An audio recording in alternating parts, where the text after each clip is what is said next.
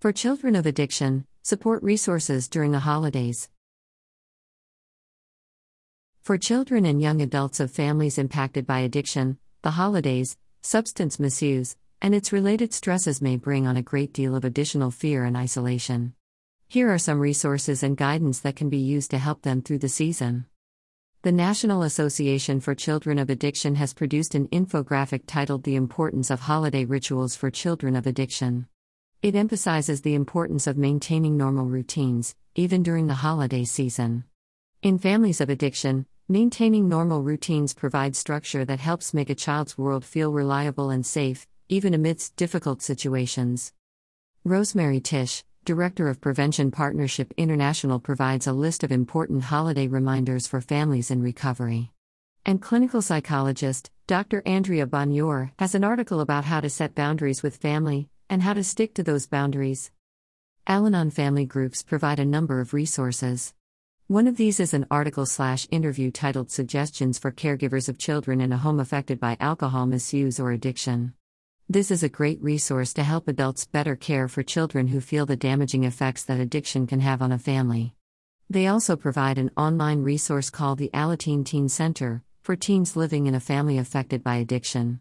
It provides a safe way for these teens to connect and find effective ways to cope with problems. The Al-Anon/Alateen website has information and meeting schedules, electronic and phone meetings accessible during inclement weather. Another crisis resource is the National Helpline, for individuals and families facing mental and/or substance use disorders. Simply call 1-800-662-4357 to be connected support professionals. In addition to the phone line, they also have an online portal to find local substance abuse treatment facilities. Additional resources include the 988 National Suicide and Crisis Lifeline. Simply dial 988 to be connected to crisis support professionals. You can find more resources related to child development, mental health, and addiction by selecting the Child Development, Mental Health, and/or Addiction Treatment category tabs on our Social Service Utilization Library page. You can find links to the resources mentioned in this episode with a written version of this story on our website at cincinnati.unitedresourceconnection.org.